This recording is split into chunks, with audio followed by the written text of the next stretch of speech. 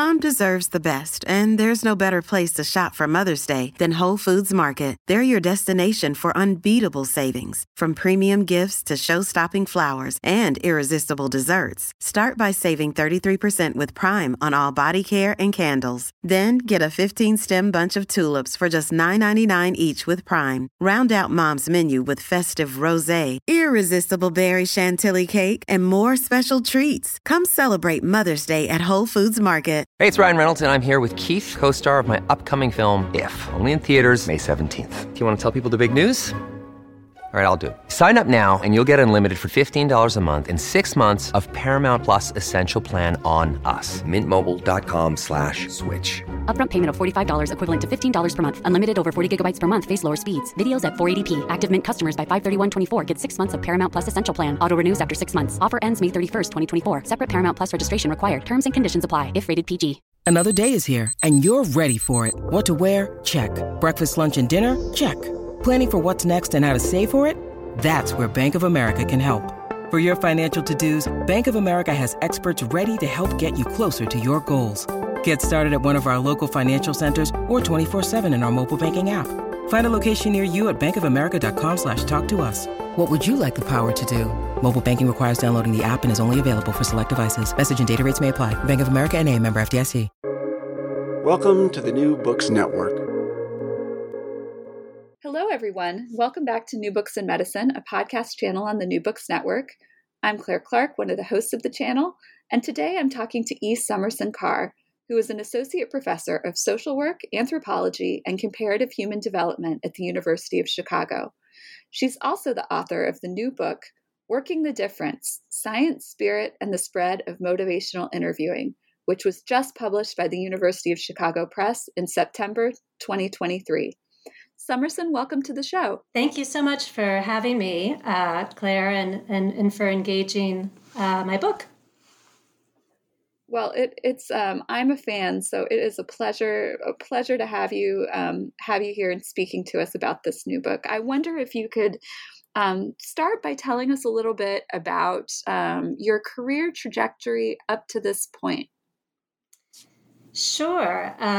So I am an anthropologist and a social work and welfare scholar.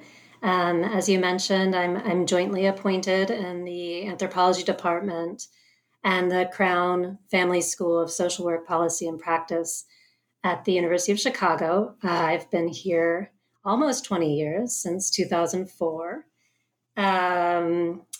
I did my PhD training in a really actually quite a unique program. That is the joint doctoral program in social work and social science at the University of Michigan. In my case, that social science was anthropology. I'd fallen in love with anthropology as an undergraduate who was majoring in Asian studies with a focus on Japan.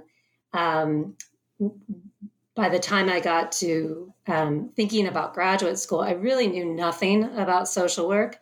My sense of the field was that it was proximate to some of the social justice causes I was interested in and had been involved with since my late teens, early 20s, reproductive rights and welfare rights in particular. And so, though I had these very strong interests in anthropology, and particularly the anthropology of religion, with a focus on the rise of new religious movements in post-war Japan, I also had this sense that my interests were irresponsibly esoteric, and that social work would offer something of a corrective. So I applied really just to this program at Michigan, thinking, I can be an anthropologist and an activist at the same time. Again, with the sense that social work, was a field of activism. Mm-hmm. So needless to say, I had a lot to learn. And the first step of my doctoral career was getting an MSW, a Master's of Social Work, and I was totally disoriented in my clinical classes. and was really kind of stunned by my first year field placement, which was in an addiction treatment program that had been designed specifically for homeless women. And after doing some client organizing there as a social work intern, I just couldn't get some of the dynamics I had witnessed out of my head. And so I jettisoned the original plan to work in Japan, and I returned there to the very same program as an ethnographer a couple of years later to do my dissertation work.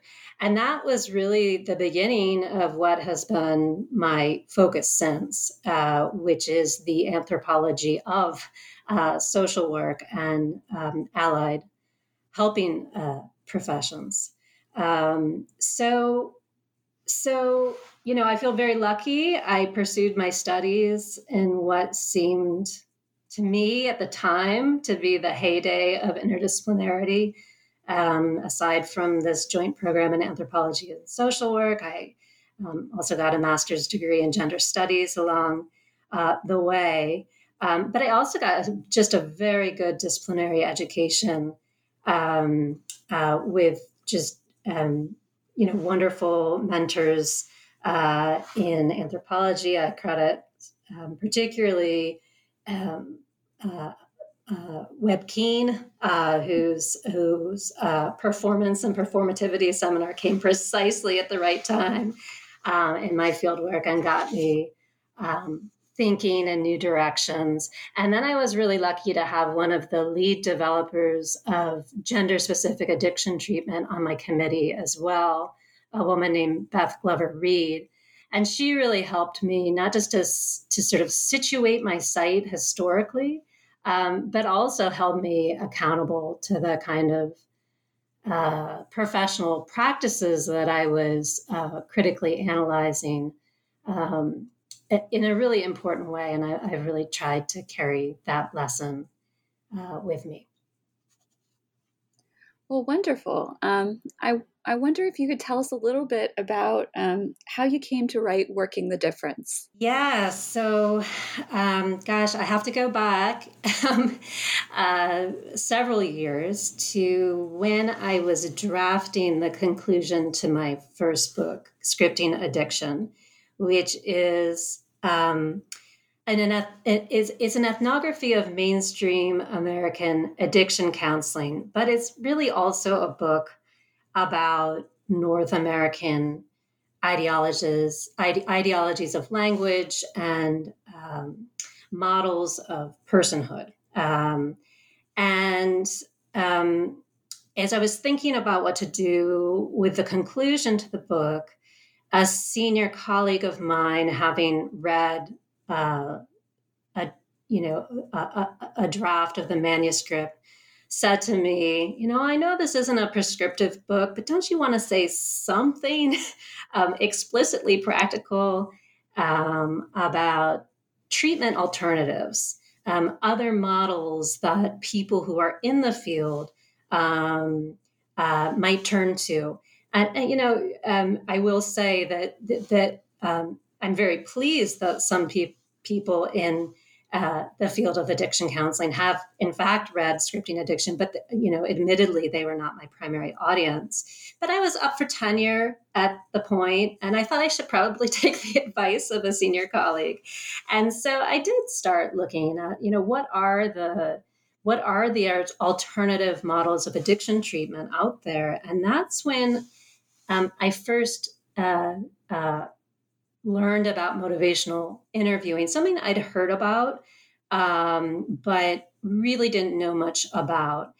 And as I think Claire, motivational interviewing, or simply MI, which is often known as, began rather humbly as an alternative therapy for quote unquote problem drinking, and is now being used in fields as just, wildly diverse as dentistry, primary health medicine, of course, counseling, psychology, corrections, where it's made major inroads, and even water sanitation. But because at the time, my ethnographic object had been American addiction treatment, I was first enchanted not by MI's remarkable spread, which is really the focus of Working the Difference, but rather by the way it so concertedly questioned and tackled, and I think took some of the wind out of the sails of a really central and very entrenched idea about addiction and its treatment. Particularly, and as scripting addiction explores at length, denial, that is the idea that addicts are the kind of people who cannot see and read their own inner states, has long been the organizing heuristic in mainstream American addiction treatment. Practically speaking, this means that the typical clinical encounter in addiction treatment is one in which the professional more or less explicitly relays that, number one, they already see and know the truth that the addict denies, and two, that recovery will be measured by the extent to which clients align their self-descriptions with the professional's perspective. And, it's not surprising that this state of affairs is experienced often as very frustrating to both parties involved. And, it's arguably, a rather violent setup, not just because it grants sovereign vision to the professional, the ability to see another's truth, but also because the professional in addiction treatment is often a primary link to other kinds of critical resources and services.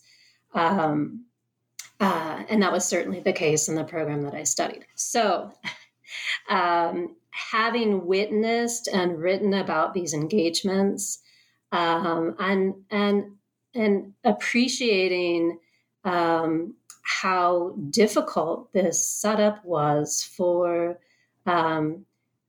clients, and I would say scripting addiction is kind of a client's view, or I really tried to get at the client's view of being in programs like these. But having seen both client and professional frustration with these the logics and the practices that are built in to this form of treatment, and now searching the field for alternatives, I was first really struck by the fact that MI replaces the idea of denial with ambivalence, which is its organizing concept. So, one of the first things I read about MI is that denial is understood as simply a difference between two different people's ways of looking at the same problem. That is the professionals and the clients, rather than a psychic attribute of the client.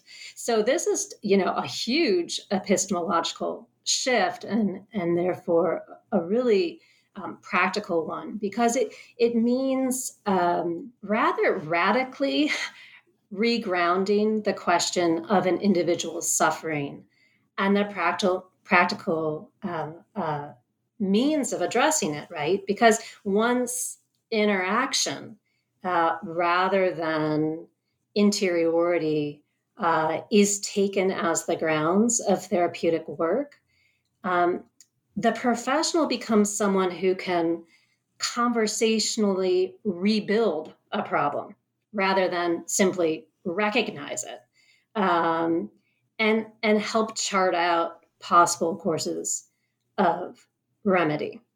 I want to be careful.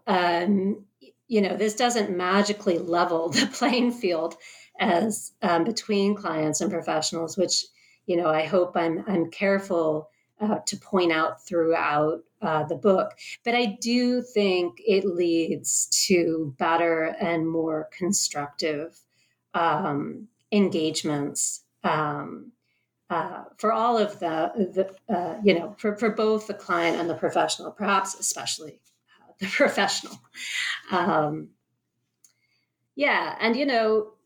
I'll just add that ambivalence is, if ambivalence is assumed to be the grounds of therapeutic action, which it is in MI, both the client and the professional do have more room to maneuver in searching for ways to understand behavior. It's kind of a, ambivalence leads you to conversations, well, it could be, or it sometimes seems, which is far more capacious than it is, and you either see it or you don't, which is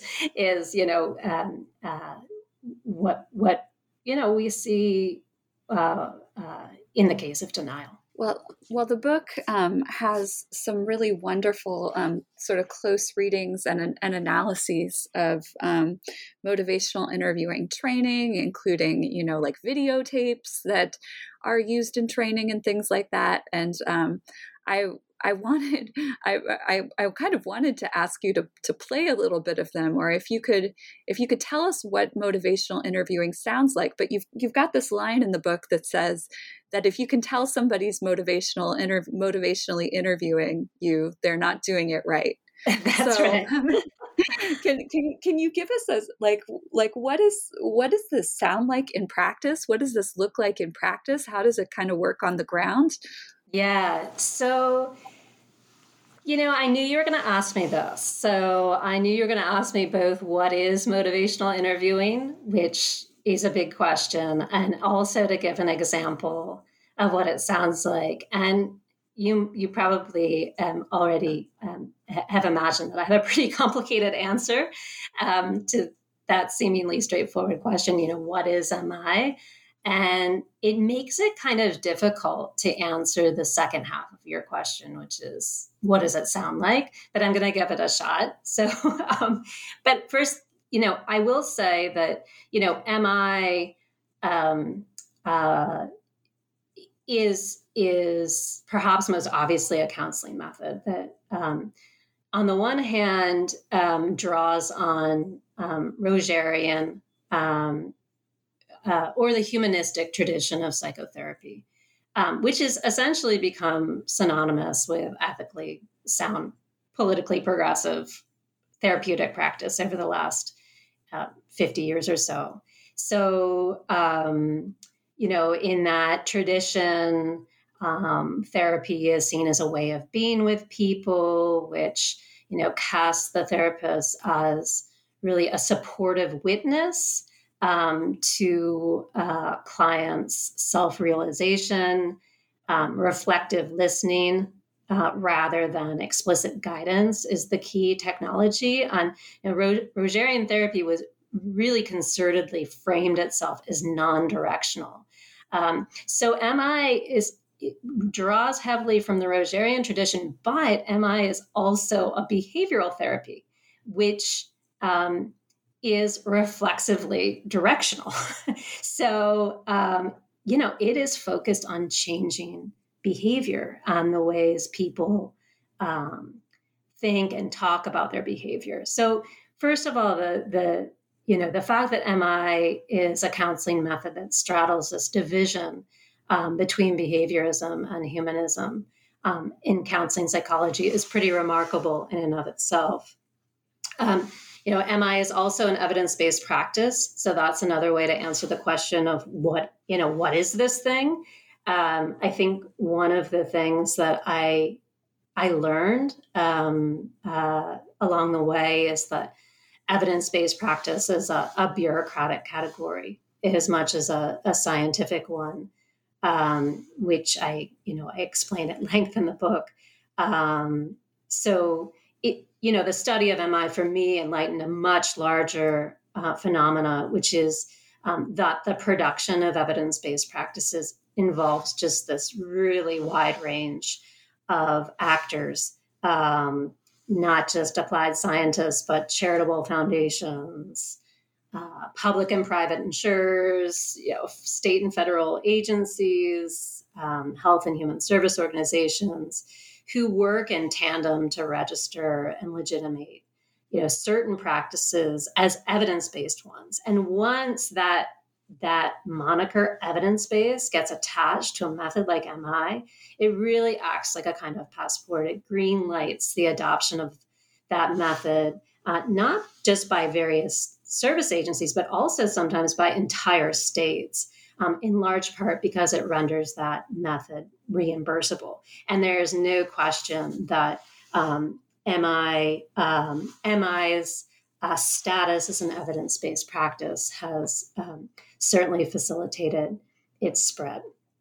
The other thing that I think is kind of confusing is, when we think about therapeutic practices, we often think, well, they're for clients, right? They're designed for clients. And, it's not as if that is not true. But actually, one of MI's lead developers and proponents very explicitly told me something that I really corroborated, I think, through my research is very much true, which is MI is an intervention for professionals. So it is a way of reforming, helping professionals' ways of interacting with clients, which eases their frustration and burnout.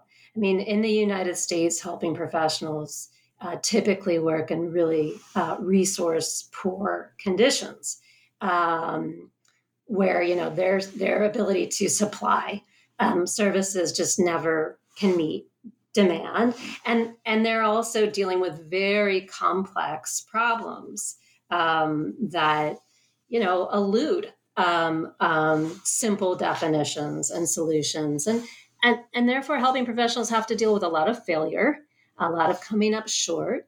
There's a regular need to triage. There's a lot of compassion fatigue, turnover, burnout, and so forth. And MI, I have witnessed firsthand that MI it's not for everyone, but can certainly rejuvenate burned out professionals. It gives them a different way of approaching their work. It focuses them on the here and now of their interactions with clientele. And for those who go on to become trainers themselves, MI introduces them to a whole community of practitioners who, remarkably feel bound together spiritually as well as professionally. And the book is focused on people who take up MI training, not just practicing MI, but MI training, and they take it up not as a job, but as a vocation. And that term is, I think, very important here. So, if you asked this proponents the same question of what MI is, I think many would tell you that it is a spirit of engagement. Of course, this is interesting to an anthropologist. What is this thing called MI spirit? And as I detail in the book, MI is a professional movement. I mean, there are 1,700 members of the Motivational Interviewing Network of Trainers who, feel personally and professionally transformed by MI, and particularly MI spirit, and therefore devote themselves to spreading the word or to paying it forward, which is a term I heard a lot. I mean, this is an old American idea, which, Weber famously explained. It once an economic and a religious idea where, one's labor is oriented toward not toward accumulation, but like continual expansion. And that's, really very much at play. So that's, a bunch of reasons why when studying MI, its dissemination, that is how it's trained by professionals to other professionals, is really where the action is. Now I'm getting a little closer, I think, to the question of what it sounds like. But this is another way of explaining what MI is, which is in line with one of its self-descriptions, which is it is a highly disciplined way of speaking. Miller and Rolnick, the lead proponents of MI, describe it as a conversation style. And it's a conversation style that is complete with its own poetic features that take years to master. So insiders will liken it to like learning to play piano, and you may start at chopsticks, but when you're doing it, you sound when you're really doing it, you're going to be sounding like Beethoven, right? Or learning how to dance, like you first learn the steps, and then eventually you dance like Astaire and Rogers. These are their references, by the way, not mine. So, whether professionals are, primarily attracted to MI as a set of rhetorical techniques, which they can develop and sharpen, or if they're engage with what they call the spirit of MI as a way of connecting with others, which is quite different from the confrontational style that I described earlier in addiction treatment. It's also because of the intricacy of the register of the conversation style. It's also kind of apprenticeship. I mean, it's a way of helping professionals into lifelong learners. And I think that's been really attractive to many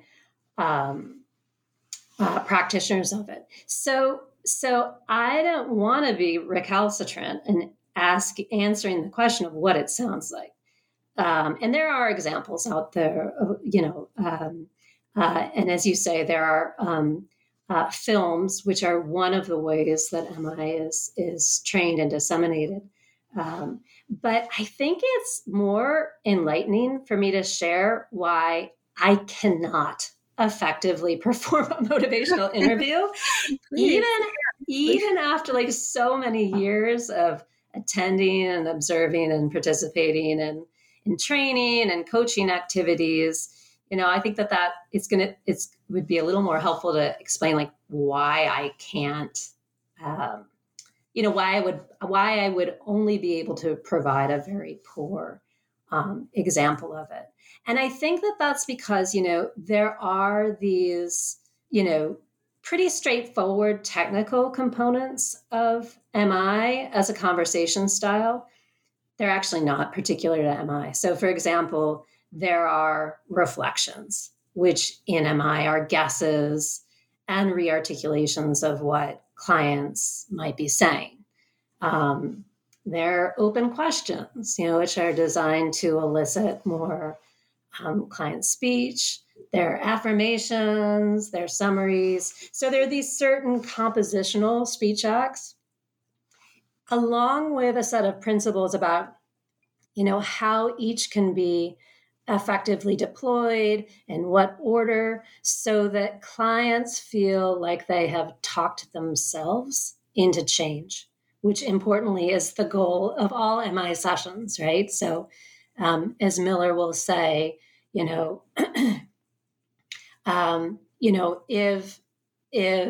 you're telling someone explicitly what to do, you are not doing a motivational interviewing. The goal is to get them to say what you want them to do, right? So, but all of these kind of speech acts are really just the beginning. And, one of the book's chapters in particular really delves into the poetics of MI.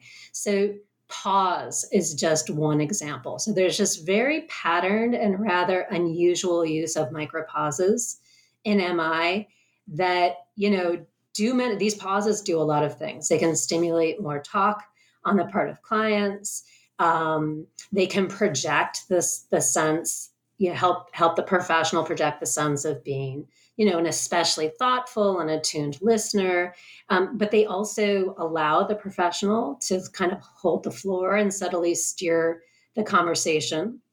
There's a lot of attention to intonation.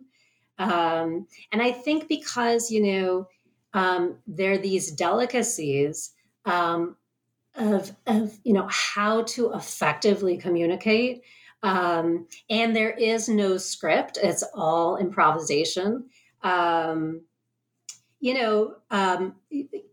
It's an incredibly hard thing to learn, at least to do well. So, MI insiders say it's a style of conversation that is simple, but not easy.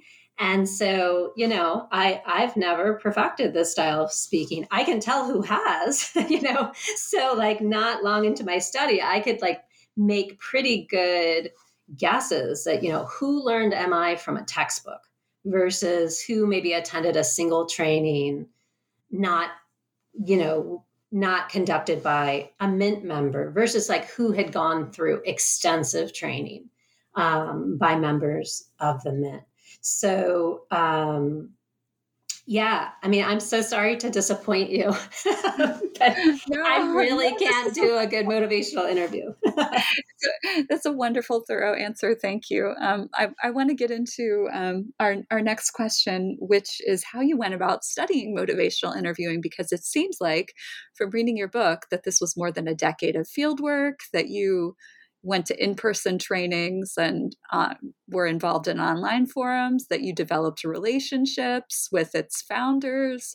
So tell us about your research methods.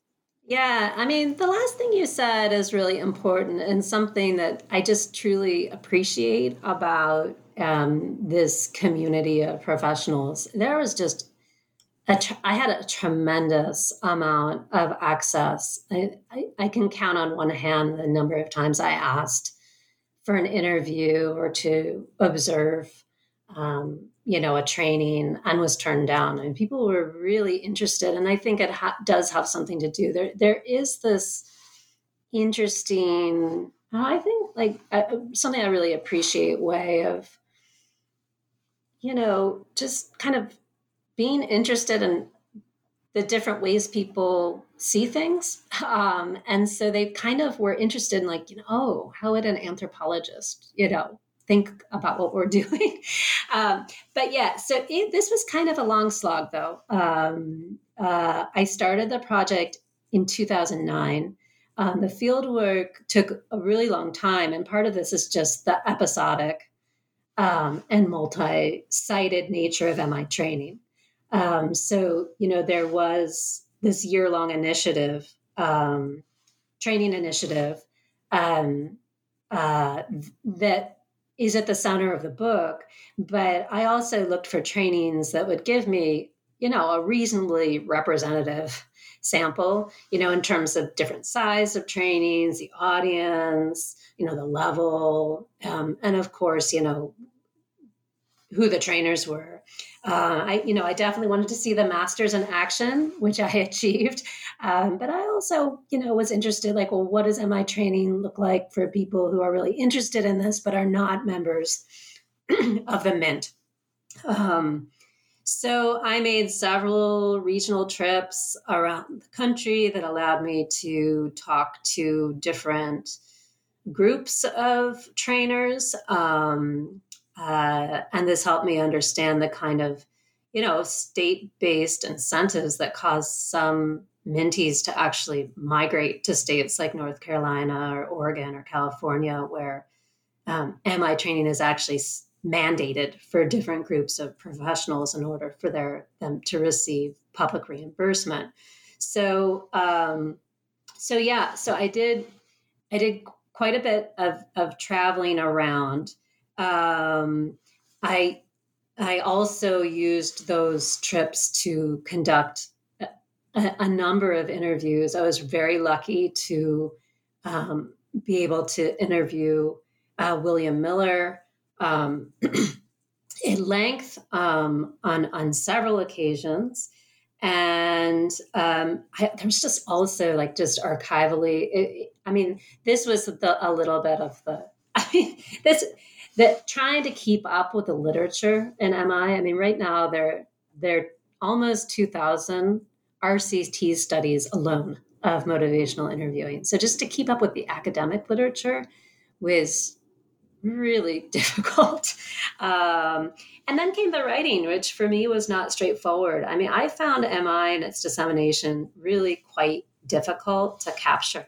I mean, it has such a rich and complicated history. I just thought it was a challenging object. I mean, part of this is its proclivity to embrace difference, to be, so many things to so many different kind of people. So it's hard to pin down. And writing about paradox is kind of tricky business.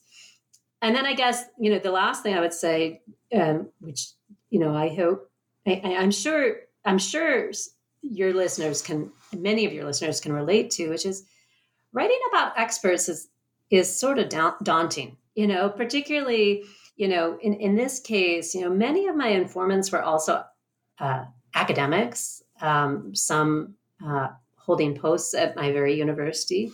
They're also prolific readers and writers in their own right. And I was absolutely sure and I will. There will be responses to this book from the community themselves. And so I was really aware as I was writing that my audience was going to read and respond. And it gave me, I just kept thinking to myself, this kind of knowledge, of like, there is going to be a response. We should always have that, whoever we're writing about. But that really brought things into focus. And I think, maybe gave me some healthy trepidation along the way. Sure. Well, one of the central claims of the book is that motivational interviewing is a uniquely American phenomenon. I wondered if you could say a little bit more about how it's quintessentially American. Sure. Yeah. So, first, I was following up on what I just said is, I have to say that, my interlocutors in the world of MI, it's probably going to be one of the things they object to the most. My characterization of the method is distinctly American. I mean, I think there are a lot of reasons for this. I mean, one is MI does have a significant international presence, including strongholds in the UK and Scandinavia, as well as the United States. The MI textbook has been translated into a couple dozen languages. MI is being trained and, in a number of countries. And I think that something like 40 to 45% of the membership of the Motivational Interviewing Network of Trainers don't reside in the United States. So these things are all true. They don't really bear on my argument that MI is distinctively American. And I should just clarify that when I say it's distinctively American, I'm not saying that this is, some kind, it's representative of national demographics. But rather to say, for me, to say something's American means to say that, it is the ideological product of a particular institutional and political history. And by way of this history, we know that many American products, including therapies and counseling methods, travel internationally. And that they do so with, apparent ease, as if they're unaided by labor or capital, has, interested a lot of contemporary anthropologists. So this is all a way of saying that, at least anthropologically speaking, that we can't talk about what is American without engaging in an inquiry into who and, what and whose ideas become institutionally entrenched and mainstreamed. So, this kind of historical work, I had to really do in parallel with MI's official origin story, which is told by its American founder and leading developer, William Miller, by way of his own international travels. So if MI kind of began parochially in Milwaukee, VA, he says it developed as he traveled to Norway and then to Australia, where he met his co-author, Steve Rolnick. And it's according to Miller that there, through this series of serendipitous overseas encounters, he was able to specify and articulate what he already knew deep inside. And that is the spirit of engagement that can be operationalized through a set of conversational techniques. So it is this combination for Miller of spirit and technique that he and his colleagues and his many accolades have developed as MI over the last 40 years. And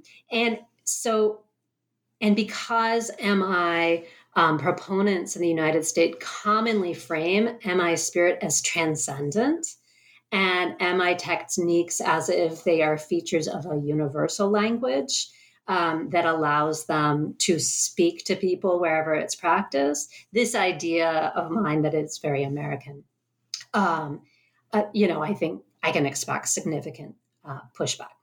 Now, so I do think, all of that said, that MI draws on and manages historically specific Anglo-American norms and values. So this includes translating paradigmatically American tropes of democratic governance into therapeutic exchange, which I address in chapter 1. Just for example, the way MI soothes the tension between authority and autonomy. Chapter 2 looks at MI's adoption of rhetorical forms and formula that were developed by white colonial settlers since the establishment of the Republic, and the kind of dilemmas faced by American public figures and speakers across political, religious, and therapeutic settings as they work to realize the norm of sincerity in speech. The third chapter delves into MI's grounding in American Protestant ideals, including its formulation of the idea of spirit, which communes and transcends, which importantly motivates labor and ethically justifies capital accumulation in a way that really remarkably recalls Weber's famous account. Chapter 4 looks at MI science and total quality management and the production of MI's evidence base, and really takes off from MI's lead British proponents' worry that American science is preoccupied with what he calls the productization of care. And then chapter 5 is focused on MI's vernacularization of American pragmatism. I mean, capital P, pragmatism, this school of, American philosophical thought, beginning with, Dewey, James Peirce, so forth, and, developed by Mead and others, which I found to be one of the most sort of interesting and productive elements of MI. So, and I already spoke to the less surprising ways that, MI draws on different schools of American psychology.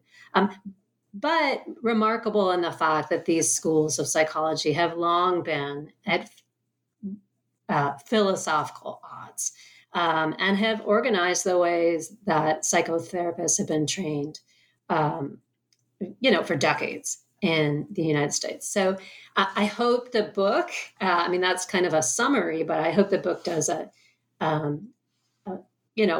fairly good job at substantiating the claim that this is an American practice. Well, I think it does. And then the other thing it makes clear is that a motivational interviewing is just full of paradoxes, and that's the difference that you talk about in terms of working the difference, how it manages to be both and doing two things at the same time. Really fascinating account for anybody who has, I work in a college of medicine, and we try to teach some of the principles of motivational interviewing to our medical students. I just find this sort of critical sociology and anthropology of the health professions to be so illuminating when we think about doing those kinds of things. I guess that we're running short on time, so I want to have time before we get to our traditional final question to talk about your conclusion, which reflects on some of the things that present-day motivational interviewing practitioners and anthropologists have in common.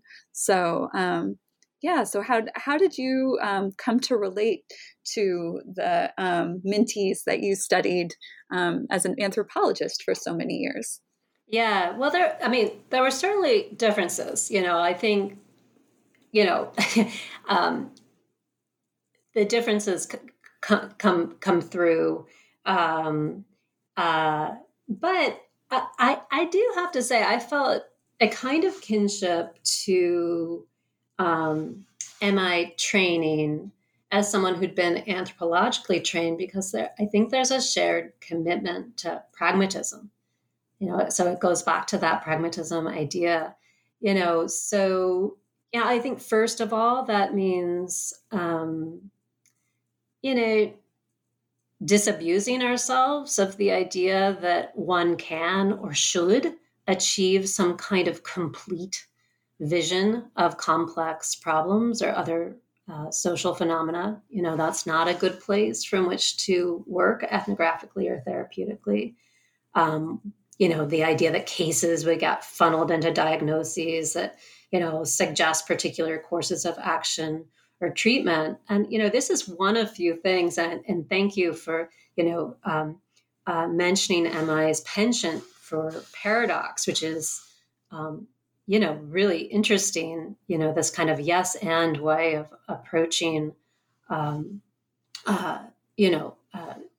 partisan issues. But there's one thing that MI just straight out rejects, and that is there is no room for diagnostic reasoning in MI. And I found it quite moving, admittedly kind of risky in some senses, to see MI trainers really concertedly promote a very abductive rather than deductive way to approach problems.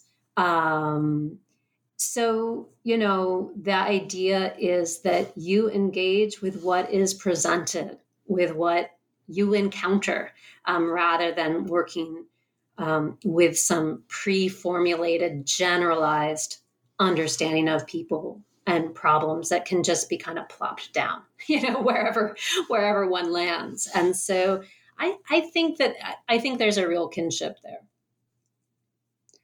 Well, Summerson, thank you so much for sharing your work with us today. It's a wonderful book for anybody interested in all of these things: American culture, anthropology, the history of psychology. Covers a lot of ground and has just a really nuanced and beautifully written analysis. So that brings us to our traditional final question here on the New Books Network, which is, what are you working on next? Okay, well, I am really excited about this, so I'm going to be mindful of not going on too long about it.